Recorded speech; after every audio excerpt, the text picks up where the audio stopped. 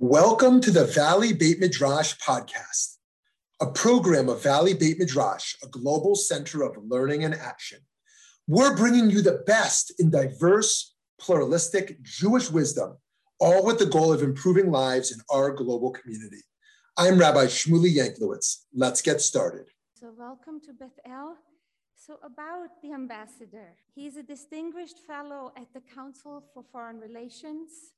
Previously, he was the John C. Whitehead Distinguished Fellow in International Diplomacy in the Foreign Policy Program at the Brookings Institution. From February 2015 to March 2018, he served as Executive Vice President of Brookings. Ambassador Index served also as the U.S. Special Envoy for the Israeli-Palestinian negotiations from July 13 through June 14.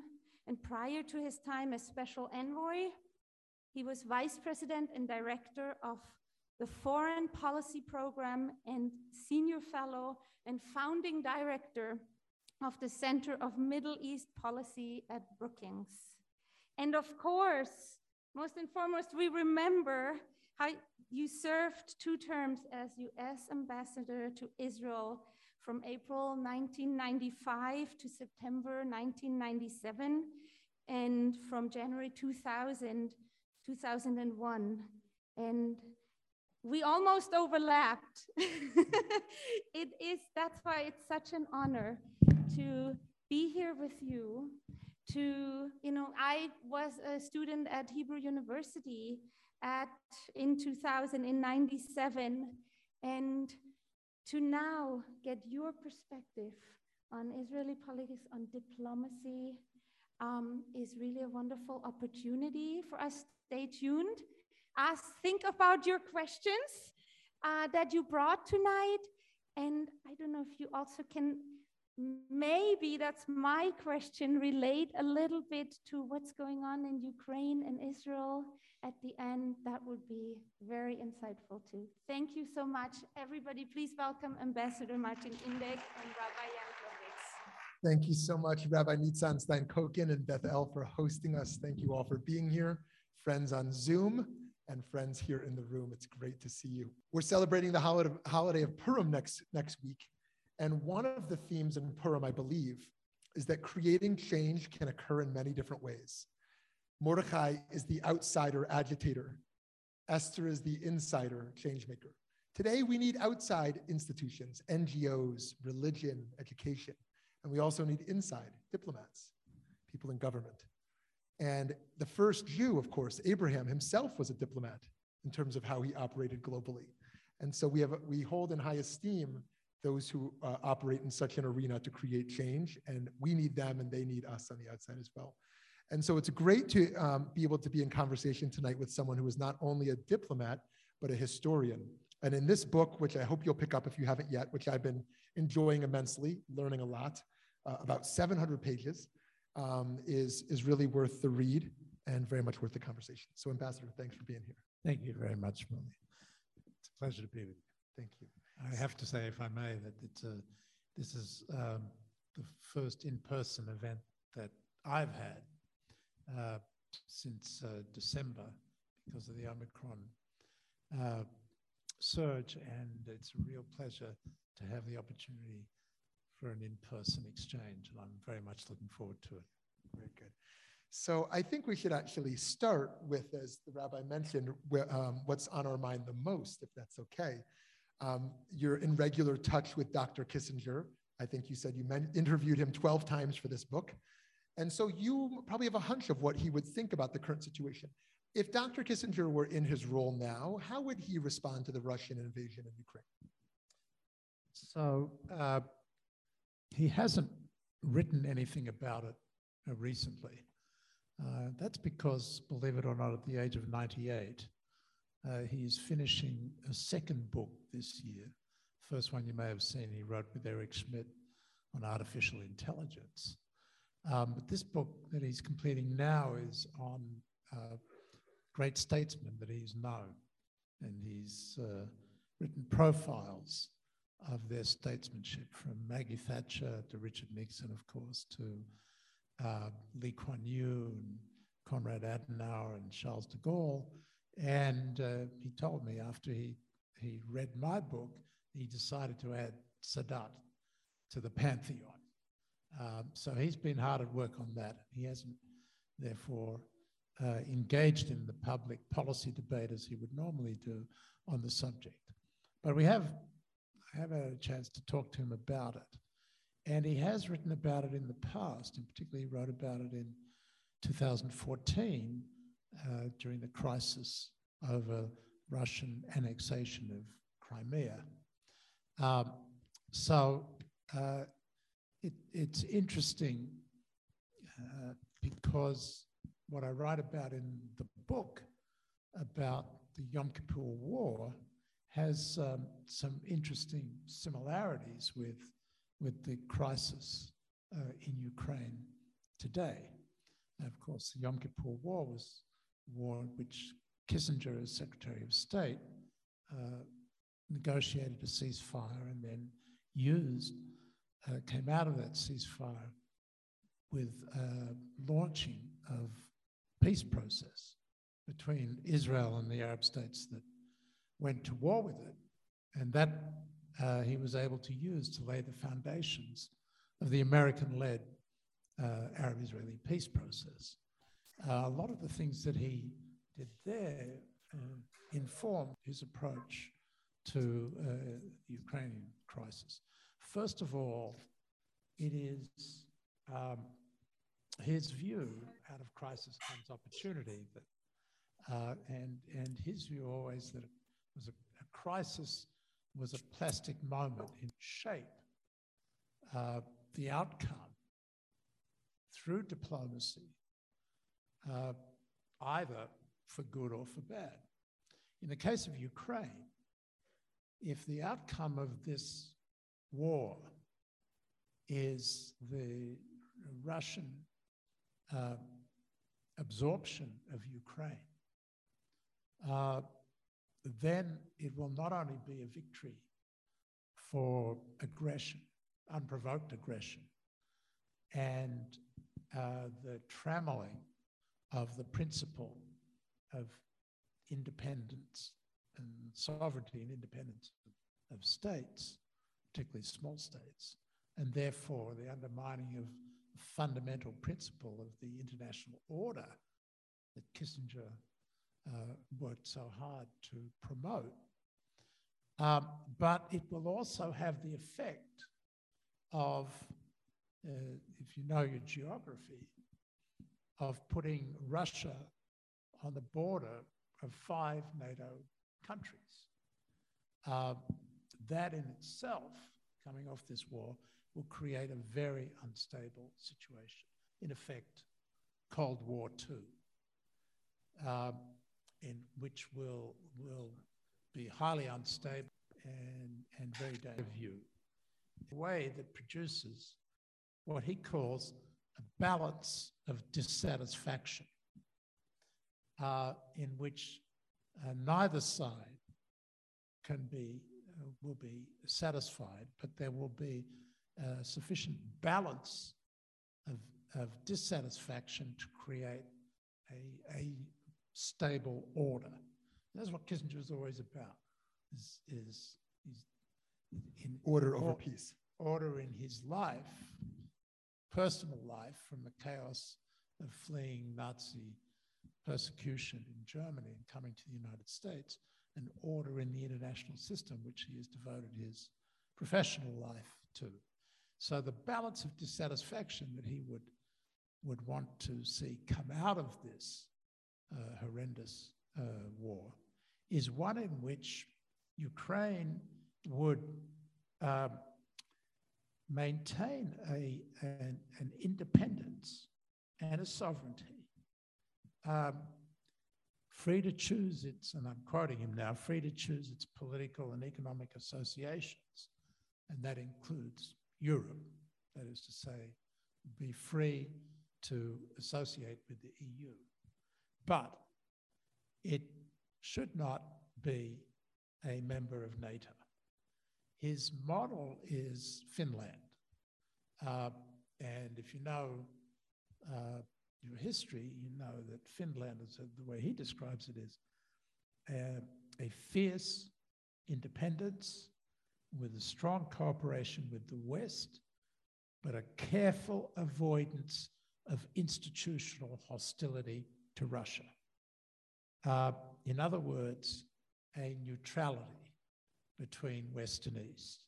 He talks about it as Ukraine as neither side's outpost, but a bridge between them. So that's the basic principle that he would be seeking to achieve if he were in charge of the diplomacy. So in this moment, there are those who, everyone has their heart open to Ukraine, witnessing a maternity ward, I mean, a hospital that bombed today. And just how horrific this is. And I've been listening to President Zelensky's speeches, as many of us have been. And there are those who are very afraid of escalation and want the West to be very careful in terms of that escalation. And there are those who feel we need to show strength in the face of a tyrant and do much more. In your view, is the Biden administration doing enough right now? And how far do you think they can go? Well, I think that, yes, the Biden administration is actually doing its best in a very complicated and dangerous situation. The potential for escalation to an all-out, in effect, world war between NATO and Russia that would engulf the continent is very high. And while it's entirely understandable that people would want to see the United States intervene with force and confront Russia, I don't believe there's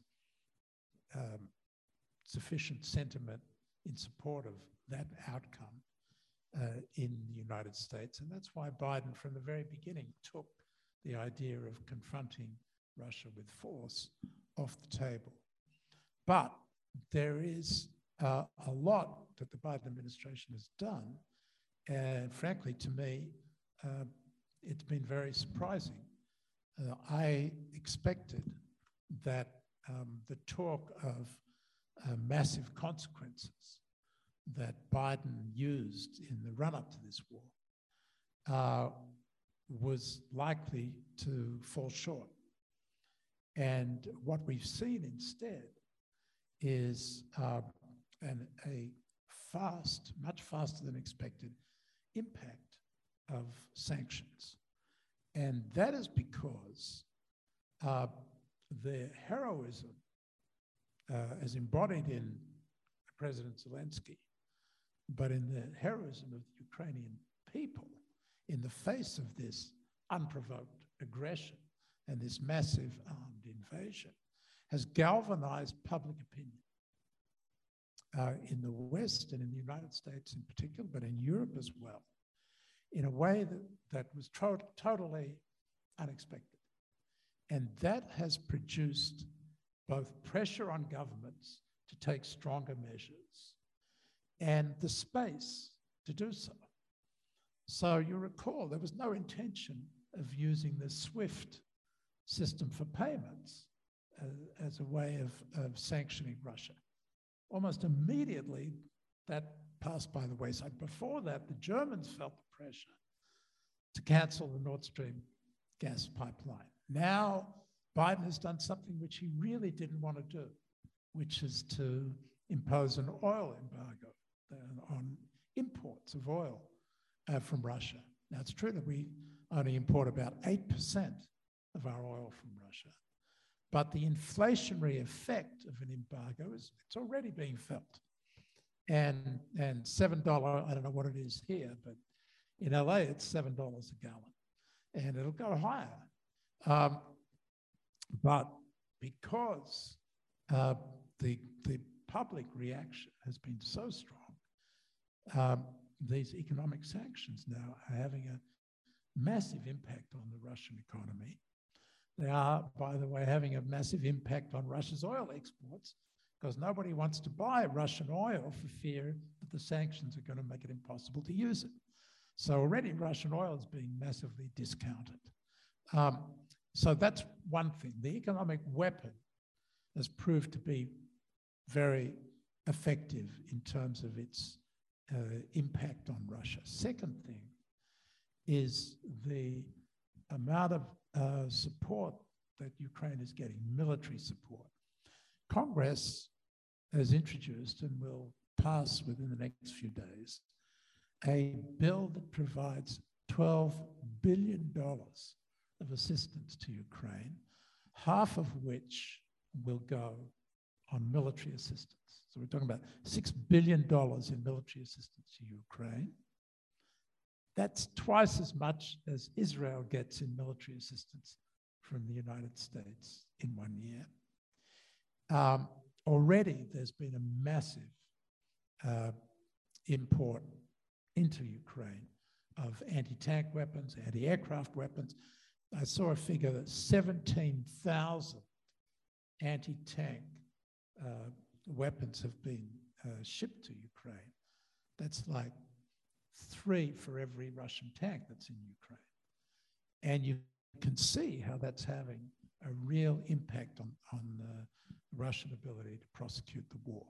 So there are a lot of ways in which we can, short of engaging in another world war, we can blunt the effect of the Russian military onslaught, support the Ukrainians, impose real costs on Russia, to the point where I believe that we will see, and this is famous last words, but I believe we will see the Russians start to back off. In fact, they've already indicated the first in that way. Let me just conclude with this. You remember that Putin called for denazification, demilitarization. And he's dropped the denazification. Denazification essentially meant that he was going to change the government. He's now accepted that the government of Zelensky will remain. And his spokesman has talked publicly now about the need for neutrality for Ukraine, that it needs to commit not to join any pact, quote unquote. Now, not to join any pact is a very interesting formula. It's not to join NATO, it's not to join any pact, which means not a pact with Russia either, that its neutrality would be enshrined. And a neutrality is an outcome, as I say, that Kissinger was argued for is the best way to ensure Ukraine's sovereignty and independence. So it's possible now, can't say that it's likely yet, but it's possible that Putin understands that if he goes into Kyiv with the massive bombardment, the huge loss of life, there's going to be such an overwhelming reaction. And then there will be an insurgency and a resistance that will be supported by the West, that it's a kind of lose-lose for him, that he will start to look for a way out. And we will know tomorrow the foreign ministers of Ukraine and Russia are meeting. The fact that the Russian foreign minister is prepared to meet with the foreign minister of Ukraine is a recognition of Ukrainian independence. They'll be meeting in Antalya in Turkey, and we'll see what will come out of that. But we should be watching to see if the Russians actually are willing to back away from Putin's previous insistence that Ukraine was going to be part of Russia. So how can Israel play a unique role in this conflict? I think we were surprised. I mean, on what basis did Israel even think they could propose such a role as being a mediator? When there were no planes going into Moscow, all of a sudden on Shabbat, where Prime Minister Bennett is Shomer Shabbat, is flying into Moscow. So on the one hand, he's embraced by Putin, and on the other hand, President Zelensky is thanking him for that meeting as well. So can they play a unique role And why do they think they can be mediator? And did their vote in the UN set that back in some way, where they had to take a stand? Well, let's back up for a minute. Israel, as a small country that has been the victim of aggression from its neighbors, as a democratic country that identifies with the West, cannot stand idly by while a small democratic nation faces an invasion, an unprovoked aggression. So, that's on the one side. Israel is a light unto the nation. Israel is a country that believes in the sanctity of human life, cannot stand on the sidelines while these atrocities are being conducted. As a Jewish state upholding Jewish values, yes, as a Jewish state upholding Jewish values, cannot be neutral in this situation. On the other hand, Israel has Russia on its borders. Russia is in Syria. The Russian Air Force patrols the skies of Syria. And as you probably know, Iran is also in Syria with Iranian militias. And Iran is trying to use its position in Syria to ship missiles to Hezbollah so that Hezbollah can use them potentially to rain them on Israeli cities. And at the same time, there are these Iranian militias that are trying to move up to the border on the Golan Heights with Israel. And so Israel is engaged in what they call the war between the wars in Syria, bombing almost every other day Iranian positions in Syria. And it's doing so as a result of Russian cooperation. Russia is in effect looking the other way while Israel does this.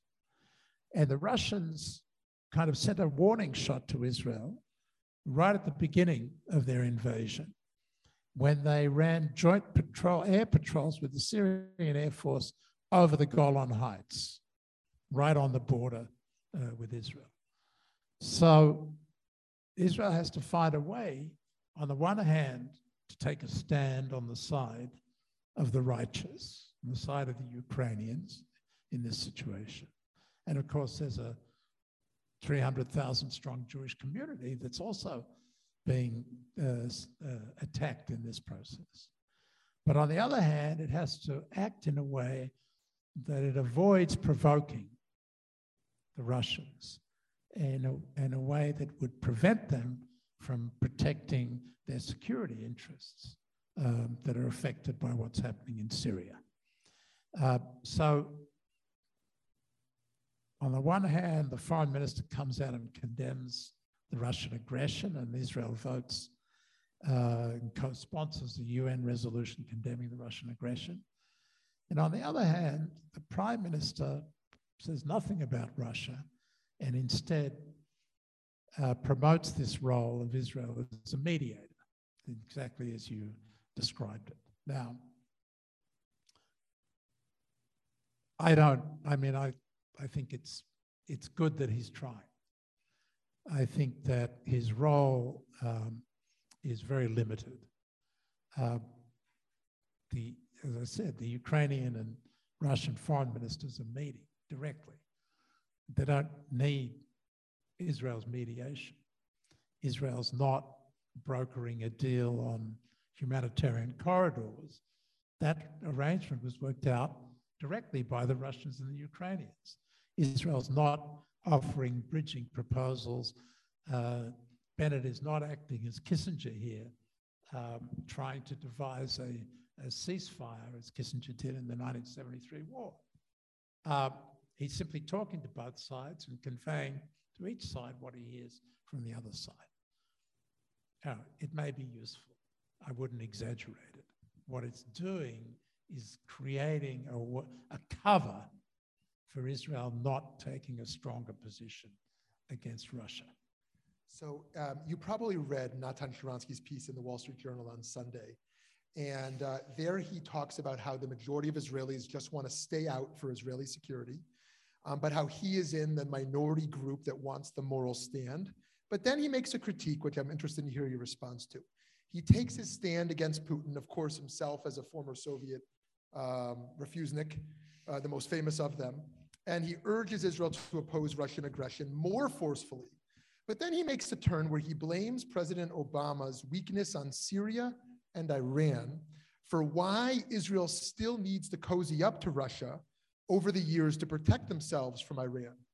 And he concludes his article by saying, Russia's actions in Ukraine are a test for the free world, which is why my government's reluctance, Israel's reluctance, to oppose them forcefully is disappointing. Yet the reality of Israel's dependence on Russia shows again that if the US wants to lead the free world in confronting tyranny, its actions in confronting tyrants must be clear and consistent. I wonder how you'd respond to Mr. Sharansky there. Yeah, no, I agree with him. I think that Obama's failure to enforce the red line that he himself had drawn in Syria over Syrian use of chemical weapons was a terrible mistake. Why did he do that? Sorry? Why did he do that? Because he wanted to avoid war. Because he didn't see how the use of force in that situation was going to help. And in fact, if you look at what happened afterwards, Russia and the United States worked together to remove 98% of the Syrian chemical warfare capability. So in effect, and Prime Minister Netanyahu at the time thanked Obama for removing this threat from Israel of chemical weapons from Syria.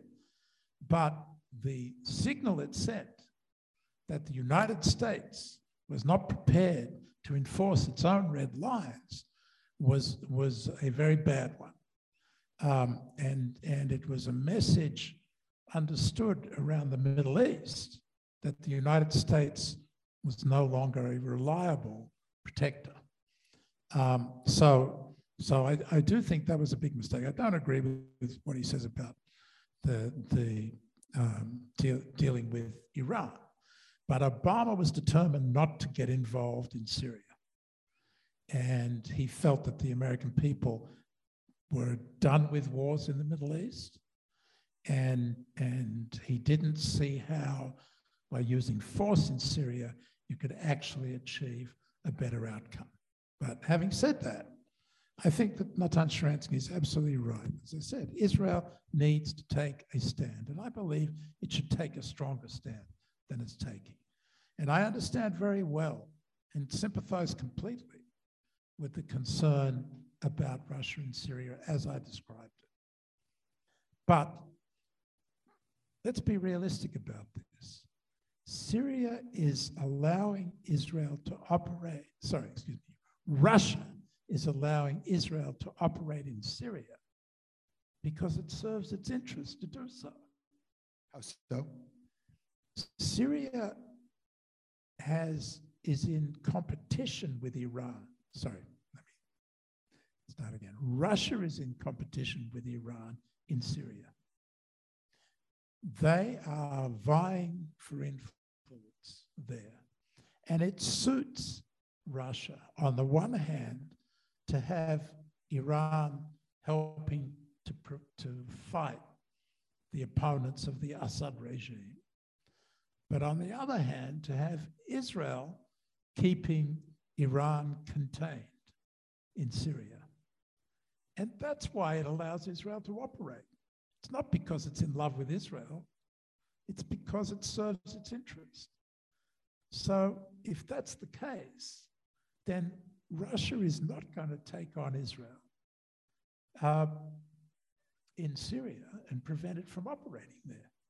Second point, and I write about this in the book, In 1970, Russia was flying its MiGs over the Suez Canal in support of Egypt, which was engaged in a war of attrition with Israel. You recall that Israel was in Sinai, had all its positions on the Suez Canal. There was a war of attrition across the Suez Canal. And the Russians came in and were flying air patrols. And one day, they ambushed the Israeli Air Force fighter planes. And nothing happened, but there was a confrontation there. A few days later, the Israelis ambushed the Soviet MiGs, shot 6 of them down as a way of warning them to stay away. What happened? Nothing. The Russians did nothing. And, you know, I do not believe that the Russians will stop Israel from operating because Israel takes a stronger stand. Today, for example, Zelensky asked permission to address the Knesset. I don't know whether you've heard about this. And the Knesset speaker denied him his request, saying that the Knesset wasn't in session. Well, we all know that the Knesset can be called back into session like that. Israel's not exactly the United States. It takes an hour to get to the Knesset, you know, if you're living in the north or south of Israel. So they could have done it, but they didn't, again, because of this neutrality. I think it's a shame. It's a shame that we are so scared, that Israel is so scared of what Russia might do. They're not going to take on the Israeli Air Force when they've got this massive problem in Ukraine. It's easy for me to say, but I think Israel could be a little more courageous in standing up for what is right in this situation. So why did you write this book, Master of the Game, Henry Kissinger and the Art of Middle East Diplomacy? You could have written about your own diplomatic engagements, your own role as ambassador. You could have written about some of the recent presidents and secretary of states. But instead of writing as a diplomat, primarily, you wrote as a historian, looking back at Kissinger. Why did you write this? And what is your main argument in this book? So I was involved in 3 efforts to make peace in the Middle East, 2 under President Clinton, and then again as President Obama's special envoy for the Israeli-Palestinian negotiations. And each of those efforts ended in failure. And the third time, when I was responsible for the negotiations, I decided that while it was easy to blame both sides for the breakdown of the peace process, there was something wrong with the practice of American diplomacy as well. And in order to try to understand what had gone wrong, I decided that I would go back and look at where it all began with Henry Kissinger's diplomacy after the 1973 Yom Kippur War, which, as I said earlier, laid the foundations for the American-led peace process and led to the Israel-Egypt peace treaty and eventually to the Israel-Jordan peace treaty and the Oslo Accords. And I thought that if I went back and did a kind of deep dive into history, that I could divine the lessons of how to and how not to make peace in the Middle East. So that was the idea behind it. What I discovered in the process was a lot about how to make peace, but that I was operating on a mistaken assumption that Kissinger's purpose was actually not so much to make peace as it was to create order in the Middle East, in an unstable region. And a peace process was a mechanism that became useful for the creation and stabilization of the order. But peace itself for him was a questionable idea. He was quite skeptical about the idea that nation states could actually end their conflicts as opposed to find conditions of stability which would ameliorate their conflict. And so he didn't believe in ending the Arab-Israeli conflict. What he thought was that you could start a process that would lead eventually, over time, to the exhaustion of the Arabs, where they would finally come to accept Israel. And during that time, this elongated process would give Israel time to strengthen itself, to reduce its isolation, so that at the point when the Arabs eventually had decided to recognize Israel, to normalize relations with Israel and end their conflict with Israel, Israel would be strong enough to make the ultimate territorial concessions that could produce the peace. So from his point of view, this was a process that would take decades. And he simply wanted to move the process forward in a kind of step-by-step arrangement, which is what he introduced. That was the process that he had in mind. And you're more intrigued by that or agree with that approach? Well, I'm both intrigued by it. Intrigued by it because he never explained this. In his voluminous books on his time in office, he never writes what I just said. So I was intrigued to find, because I went back and looked at what is now available in the archives. All of his conversations and negotiations are there documented. He was a man of history and a student of history. So he made sure that everything was documented. I'm going to take a footnote here, if you'll allow me. There's a lot of footnotes in this book, actually. No, but it relates to the joke that jokes that you were telling earlier about Kissinger. As it happens, my wife, long before I met her, was Henry Kissinger's secretary when he was Secretary of State. And because he wanted to document everything he said, she had to listen in on his phone conversations and transcribe what he said. And one day, Elizabeth Taylor walks into the office. In those days, anybody could walk into the Secretary of State's suite. Now you've got to go through, security and clearances. You could just walk right in. You could just walk right in. This was the 1970s. This was long before Al-Qaeda. And suddenly Elizabeth Taylor turns up. Why Elizabeth Taylor? Well, Henry Kissinger was famous for his celebrity girlfriends. And so she walks into the office. So my wife calls in to Dr. Kissinger and says, Elizabeth Taylor's here.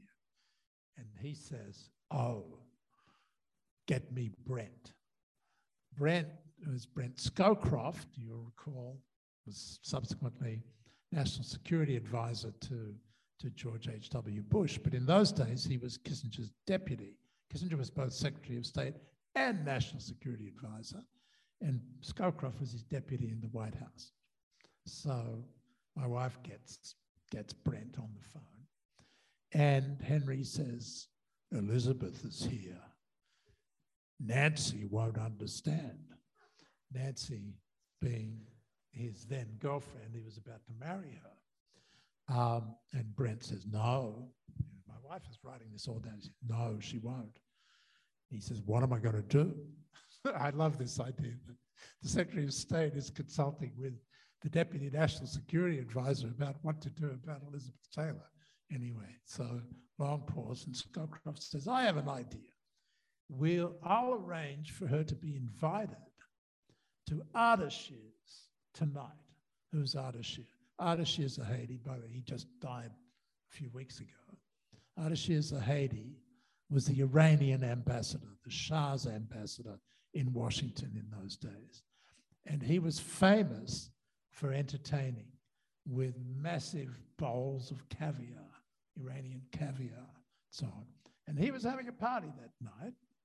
And Scowcroft says to Kissinger, I'll arrange for Ardashir to invite Elizabeth, and I will get him to sit her next to John Warner, the very eligible senator bachelor from Virginia. And the rest is history, because they got married about 6 months later. So anyway, so that's the footnote is that Kissinger recorded everything. He recorded those kinds of conversations as well. So there it is. It's all in the documents. And I'm reading through these documents of his negotiations with Arab and Israeli leaders. And at a certain point, Sadat will say to him, or Yitzhak Rabin will say to him, you know, let's do the big step. Let's try to make peace. And Kissinger will say, no, you don't want to do that. He would say, that's not achievable. He would walk his Arab and Israeli interlocutors back from trying to achieve an end of conflict situation, because he himself, having studied European history, did not believe in it. And that's where I began to understand that there was something else going on. And when I then went back and looked at his academic work and the books that he had written, there you can find his argument that peace is dangerous because the pursuit of peace, with too much enthusiasm, can achieve its opposite. Called it the paradox. Intifada. And in fact, that it can lead to war. The First World War, Second World War, appeasement was precisely what he was concerned about. And yes, in fact, that's what we ended up doing. We ended up pursuing an end of conflict deal at Camp David in 2000. And we ended up with the Intifada and the destruction of the whole peace process. So forgive me if I'm wrong about this, because I didn't get the chance to research it. But do I have a vague recollection that you were the first Jewish U.S. ambassador to Israel? Is that? Oh, that's correct. Okay. So I wonder if I was the second also.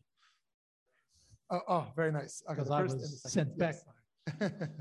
So, talk to us about the allegation or the concern about dual loyalties within the office. And I want to read from your book here. Is it safe to say that Nixon was not a hard anti-Semite, but a soft anti-Semite, in that he's willing to have a first Jewish Secretary of State, but he has his concerns about him. So you write numerous times about this. I'm going to read from page 86. You write, Nixon viewed Kissinger's back channel diplomacy as the best way to proceed. As he told Alexander Haig, whom he would soon appoint as the chief of staff, we can't let state handle the Mideast. They'll screw it up. But the president's assessment of what needed to be done in Kissinger's channel had changed quite dramatically, and he continued to harbor doubts about whether his national security advisor was the man for the job. Nixon said, I just can't see Henry doing it, he said to Haig. The president recounted that he had told Kissinger after the elections, the time has now come that we've got to squeeze the old woman, meaning Golda Meir. He then expressed his concern that Kissinger's blind spot when it came to his Jewish identity had not dissipated. He's totally attacking what the Jewish agenda wants. He doesn't want to do anything with the Israelis except reassure them and get them more arms. That was an astute appraisal of what his national security advisor was up to, though Kissinger would have been deeply upset by Nixon's suggestion that he was pursuing this strategy to serve Jewish interests rather than the American national interest. So Kissinger has to walk this fine line with a soft anti-Semitic president who is questioning his dual loyalties. And yet, as a refugee, as a Jew, as someone who clearly wants Israel's success, he wants to work towards that. How did you experience that as the first Jewish ambassador to Israel, having to kind of prove yourself? And how well do you think Kissinger managed that challenge? Yeah, well, the environment was very different from me to Kissinger. You used the word soft anti-Semite, I suppose, but let's face it, Nixon was an anti-Semite. Okay. And he you're right. I mean, he picked Kissinger to be his national security advisor, but he told Kissinger that he could not deal with the Middle East, that was to be the job of the Secretary of State at the time, William Rogers. This is in the first term, Nixon's first term. And the reason he didn't want Kissinger dealing with the Middle East, he says it in his biography, by the way, Nixon does, it's because he was Jewish. And he believed that Kissinger had a loyalty to Israel on this issue. And this was deeply offensive to Kissinger. It took him 3 years to subvert Bill Rogers and get control of the Middle East portfolio. But you know, the idea that he would be prevented from dealing with it because he was Jewish was fundamentally an anti-Semitic notion. Now, in my time, I worked for President Clinton, who was a Philo-Semite. He was the exact opposite of Nixon.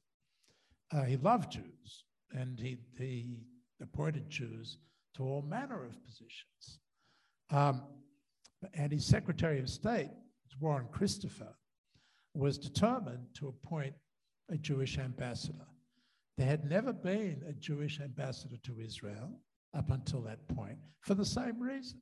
The State Department believed that it was wrong to appoint a Jew to that position because they would be conflicted in their loyalties.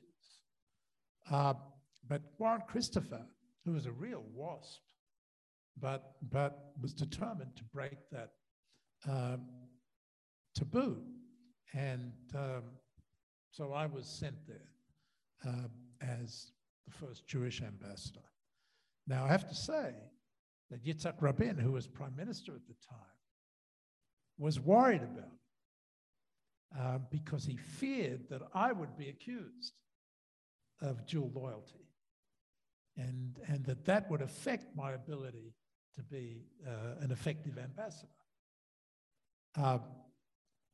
But, you know, as I said, I was working for a president who was a Philo-Semitite, was fundamentally pro-Israel. So there was no conflict for me between advancing the American national interests. Was that different in the Obama administration from Clinton administration? No, not at all. No, Obama was similar. Yeah.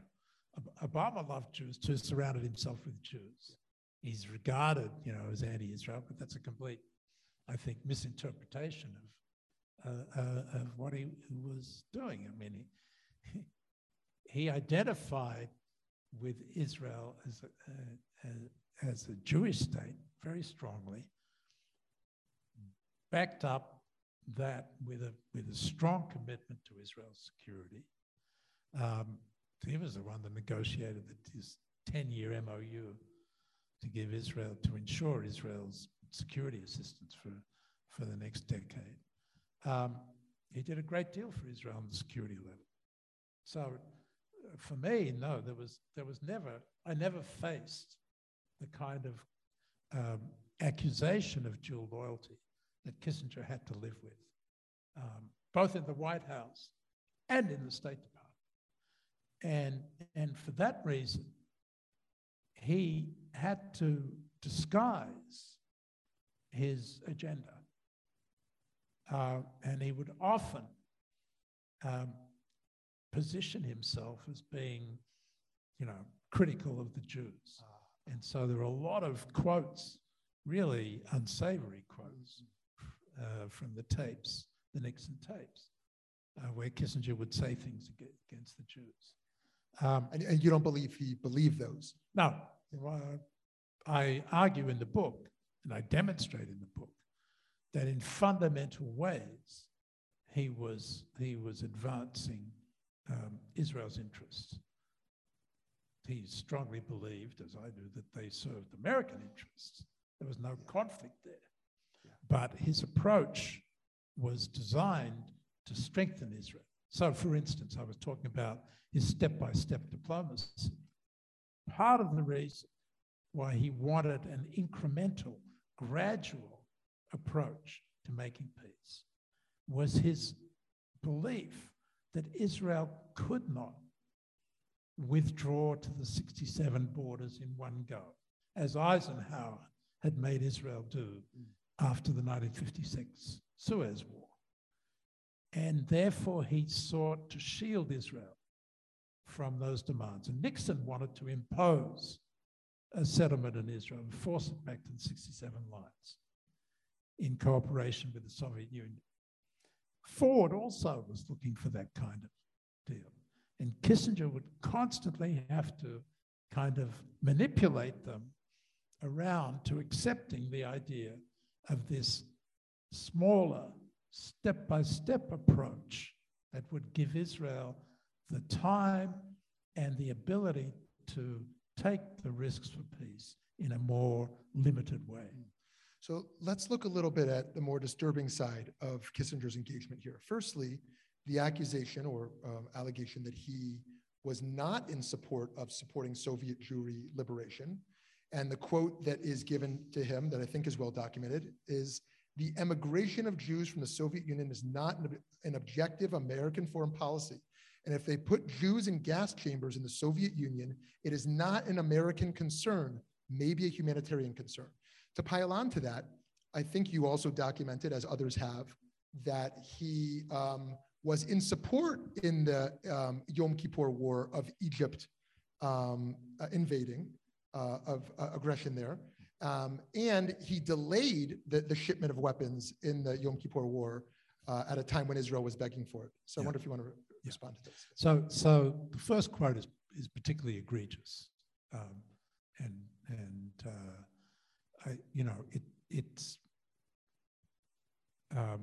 I think my explanation of it is that he was operating in this anti-Semitic environment where he was always suspect. And so he was like one of the boys. But where does this concept come that, that this extreme notion that it's not in the American national interest to be concerned about Jews being put in the ovens? I mean,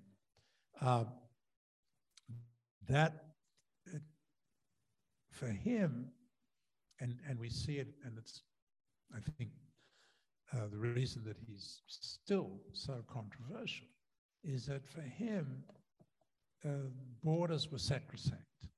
His view of the world was that it was a world of states, and what happened within states was not the business of other states. That there was the concept of sovereignty, from his point of view, meant that there should be no interference in the internal affairs of another country. It was kind of like the Chinese approach.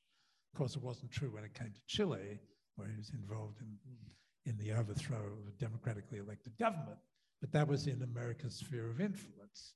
So that was kind of, in his view. So he would today be opposed to responding to the Uyghur genocide.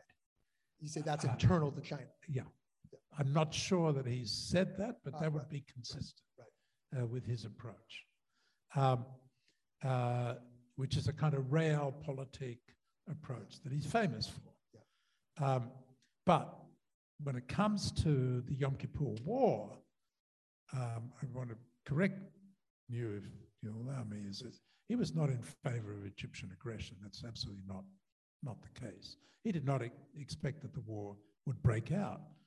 And the reason he didn't expect it was because he was supporting Israel with military assistance, such that it had the balance of power was tipped in Israel's favor, and that he believed would deter Egypt from going to war. And he miscalculated. Egypt went to war. He was surprised by that.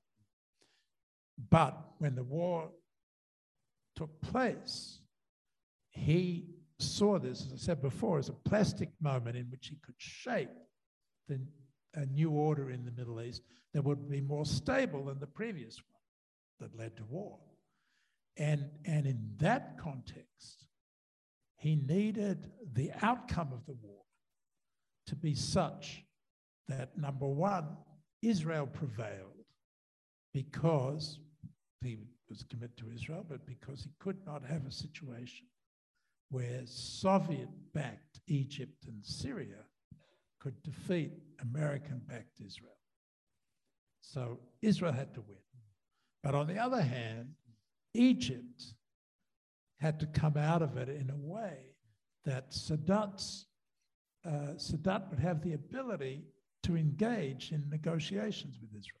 So he had to preserve a certain degree of dignity for Egypt, which meant that Egypt could not be defeated. Israel had to win, but Egypt couldn't be defeated. Wow. This is a very Kissingerian idea. Yeah. And at the same time, the United States had to come out looking like the one that could deliver in terms of a negotiated solution. And yet, détente had to be preserved with the Soviet Union. So he had these four objectives that were in some ways contradictory. Now, to do that, he needed Israel to prevail in the war. He needed Israel's military pressure on the Egyptians and the Syrians to be sufficient to get them to accept a ceasefire. And for that, he supported Israel getting arms. But he didn't know that Israel was in trouble because Israel didn't tell him. I was there in Israel at the time of that war as a student. And the Israeli government didn't tell the Israeli public what the situation was for 4 days. And so they didn't tell Kissinger either. So he didn't know how serious it was until the 4th day of the war. That's when he started the resupply process. But at that point, he was trying to avoid an Arab oil embargo. So he was trying to keep the supply of arms at a low profile. Well, he had good reason, because as soon as they launched the major military airlift, the Arabs imposed an oil embargo. So it was not an unreasonable concern of his. But he was trying to do it in a surreptitious way.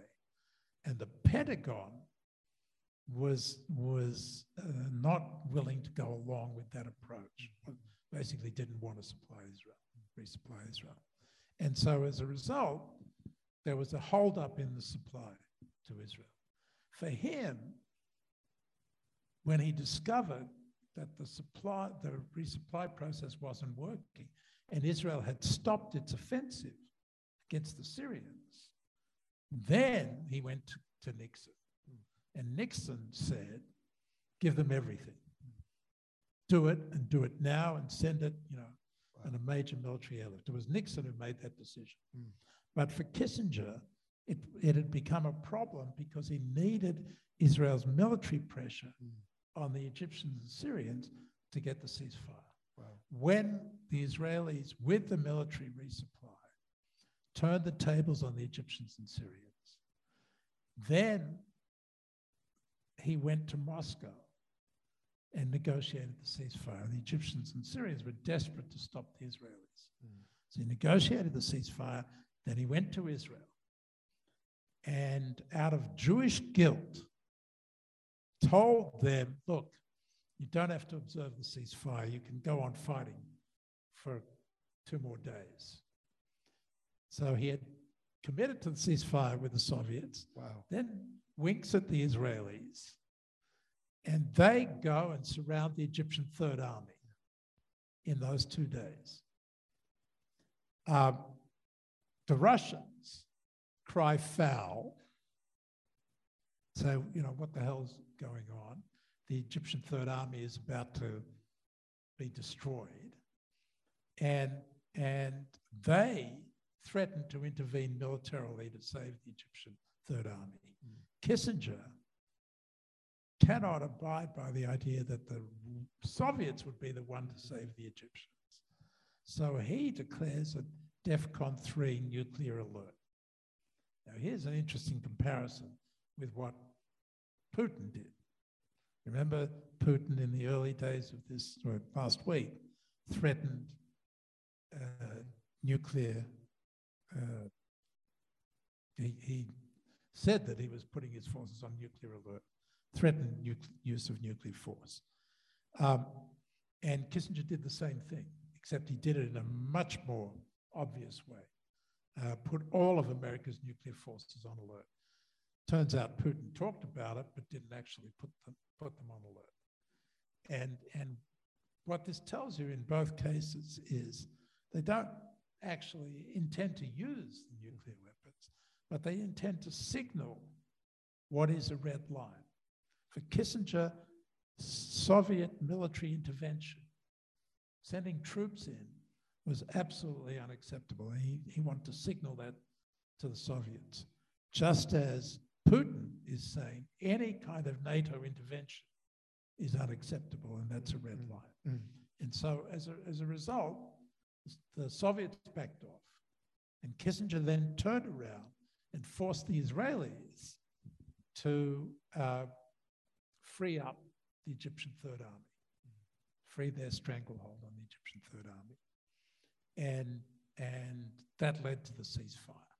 Now, subsequently, Israelis complained that Kissinger had robbed them of victory by stopping them from destroying the Third Army. And he had. But he did it so that it would be possible for Egypt to enter into negotiations with Israel. And that led eventually to the peace between Israel and Egypt. So interesting. So interesting. So friends, I want to invite you to line up in the middle if you'd like to ask a question to the ambassador. While you are lining up in the middle, I'm going to read a question from our Zoom chat here from Jim Slander, who wants to ask you, is Kissinger's position of new order with no war, not peace, same as your description of the Russian-Finland neutrality model? It's I suppose you could say it's two sides of the same coin. Kissinger, as I said before, is always looking for how to establish a stable order. Peace is, he thinks, a stretch too far, too much to achieve in the relations between states. So in the case of Ukraine, neutralization is a way of stabilizing the order by taking away the need for Russia to go to war while preserving Ukrainian independence. And so that the idea of neutrality is not, that does not detract from Ukrainian independence. The order that he was trying to create in the Middle East was an order that required something else, not neutrality. Required a peace process, not an end of conflict peace agreement, but a peace process. Because the peace process was a way of legitimizing the order by giving the Arabs a sense that their reasonable demands for return of their territory would be met over time. And so he regarded that as essential to the order, that the parties that could disrupt the order had to have a sense of fairness about the system itself. And so that's, for him, was the importance of the peace process. Hi, Dr. Mark Gross. Throughout our adult lives, we've been focused on the Israeli-Palestinian problem. And despite all the American diplomats trying to solve the problem, they were unsuccessful. And then literally overnight, the Abraham Accords occurred and the unthinkable happened. 6, 7 Mideast countries suddenly forgot all about the importance of the Palestinians and embraced Israel. And apparently the philosophy is the enemy of my enemy is my friend. And then Saudi Arabia probably will join as soon as the Crown Prince's father passes. I wonder what your thoughts are. First of all, it's interesting that the normalization, by the way, not by 6, it was actually by 3.5. It was Morocco, the UAE, Bahrain, and Sudan, but Sudan hasn't kind of fulfilled its full normalization commitment yet. But that process of accepting Israel and normalizing relations with Israel by these Arab states occurred on Kissinger's timetable. 40 years on, they eventually decided to make peace with Israel. And in doing so, the Crown Prince of the United Arab Emirates, what did he say? He said, "We're tired of this conflict," which was exactly what Kissinger had expected would happen on his timetable, that they would eventually exhaust themselves with the conflict. And yes, you're right, that they got tired of waiting for the Palestinians and decided to move ahead. I think it's important that we remember that the UAE, which was the prime mover in this, was only prepared to do it if Israel forswore annexation of the West Bank. So it was not ignoring the Palestinians in the first instance. The others went ahead without demanding anything on the Palestinians, Moroccans and the Bahrainis. But the Emirates not only demanded, but succeeded in getting Israel to stop the idea of annexing, which, if you remember, the right-wing government, Bibi Netanyahu, was committed to doing that. So they don't get much credit for it from the Palestinians, but they, in fact, did more for the Palestinians than just about any other Arab country. Having said that, I would say 2 things. Yes, Saudi Arabia will eventually normalize relations with Israel, but the Crown Prince is on the record and repeatedly, and again in this big article in The Atlantic that came out this week, based on interviews with him, he's very clear that there needs to be progress on the Palestinian issue. He doesn't say there has to be a solution. There has to be progress on the Palestinian issue before Saudi Arabia will normalize. So I think that he's not just waiting to become king and then he'll give up on it. He needs Palestinian cover. And having said all of that, it's fine. It's great. There's one, it's amazing to see the warm peace that's taken place between the Emirates and the Bahrainis and Israel in particular. But it doesn't solve Israel's problem with the Palestinians. And that, in the end, is Israel's problem to solve. And it doesn't get any easier as time goes on. So yes, it's great that Israel can have normal relations with its Arab neighbors, and it deserves it. But it still cannot escape the need to find a way to deal with the Palestinians. Great. I think we have time for 2 more questions here. I think it's you two. Let's get back to Ukraine and Russia. With all the death and destruction caused by Russia, caused by Putin, not maybe Russia, but by Putin. With all the death and destruction caused by Putin, at some point this war is going to be over. How can there ever be a normal relationship between the world and Russia, number one, if Putin's still in power, and number 2, if Putin is out of power? It depends, of course, on how it ends. If it ends in the worst case of Putin absorbing the Ukraine,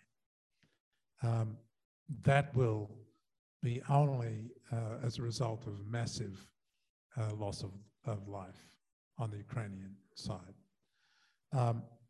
And I don't believe that the war will actually end if he does that there will be an insurgency. It will be supported by the West. It will continue for some time. So it's not exactly clear what the end state will be. Having said that, you know, if the United States has a very bad history of seeking regime change.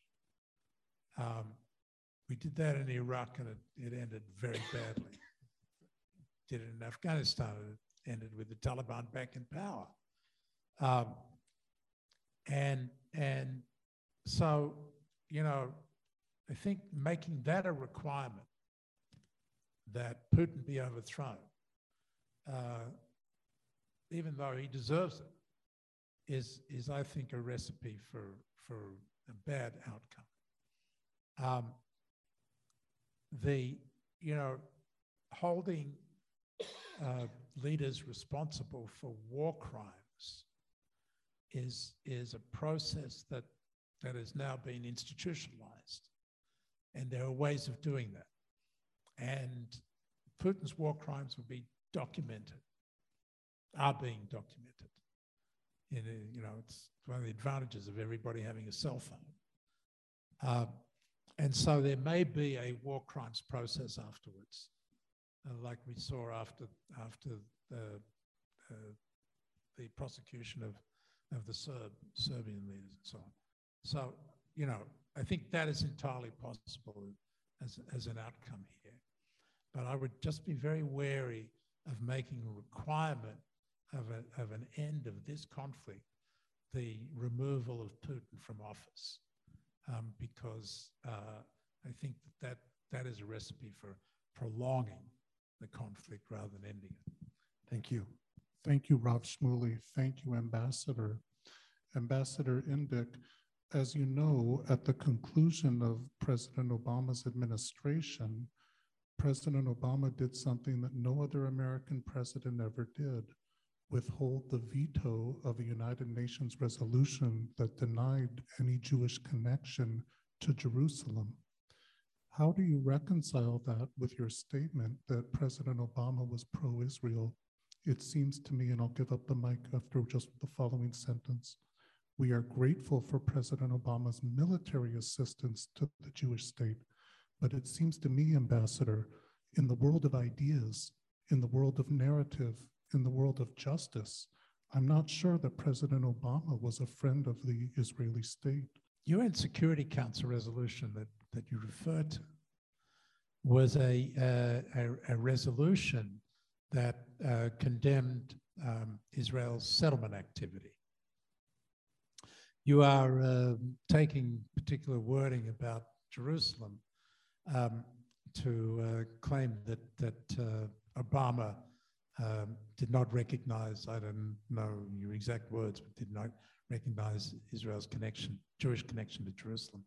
But I mean, you know, first of all, the United States abstained on the resolution, so it didn't vote for it. But secondly, I think I do not believe that there was the language or the intention of the resolution. Resolution was focused on Israel's settlement activity, which had been a major problem for Obama's diplomacy. And I say that because I was involved in the effort to try to negotiate Israeli-Palestinian peace. And Netanyahu's settlement policy was a major obstacle in our efforts. It was constantly undermining the negotiations.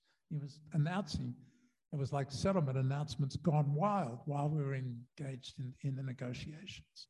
The policy that the Israeli government had been following under Netanyahu had been against American policy. American policy was opposing settlement activity because it was seen to be undermining the efforts to achieve peace. And it wasn't just seen to be, it was undermining. So that's why when the Security Council resolution was put, in terms that fit American policy, Obama decided to abstain. It didn't threaten the legitimacy of Israel in any way whatsoever. It's far-fetched to imagine that it somehow challenged Israel's legitimacy or its existence or anything like that. And so I think that it's just you have misinterpreted the resolution and certainly the intent of President Obama in abstaining. So before I pass it over to Rabbi Stein-Koken to close off for us, I want to let you know that Valley Beit Midrash is hosting our first in-person Purim next week. We hope you and your families will consider joining us if you don't have a place you go already. Also, we will have Rabbi Joseph Telushkin here in person for our annual Hammerman Family Lecture at Temple Solel in just a few weeks. We hope you'll join us for that. We are very active in supporting refugees and asylum seekers at the border. And as you probably read in Reuters and other news outlets, Ukrainians are already lined up at the border. If you want to support our efforts to welcome Ukrainian refugees here in our state, in our country, you're welcome to reach out to us to support us in that. We want to thank the wonderful Ambassador Indyk for his amazing talk tonight, and thank Rabbi Stein-Koken and Beth El for hosting us. And our final words. Yeah, thank you. And please pick up some of the leaflets with the information. And the Rabbi Steele from Solel is here. So this is going to be a great next event with our partners. Valley Beit Midrash Ambassador Indyk, it was such a treat to listen to your insights, to connect us to the big politics and the politics of the world on public and behind the scenes. Reminds me very much of the Purim story that we're going to bring up next week, right, on Wednesday, where there's the big powers at play, where there's public opinion formed by two protagonists going at each other, and then the delicate negotiations in chamber and we Jews are all in the middle of it. And that was a real treat for us to get an insight how this all plays out in our modern world with Israel, with Ukraine, with Russia. Thank you so much. The book signing will happen outside where there's also desserts. So I can invite everybody to join us. Put on your jacket. It chills down a little bit. And, I'm sure you're there for a little bit more questions if people want to ask you. And just before you head out there for your dessert, your wine and dessert, and a chance to talk with the ambassador and get your book signed, Jews can't come together and not pray for peace. So let us pray for peace together in our country, in Ukraine, in the Middle East, around the world. Oh, say shalom bin romav.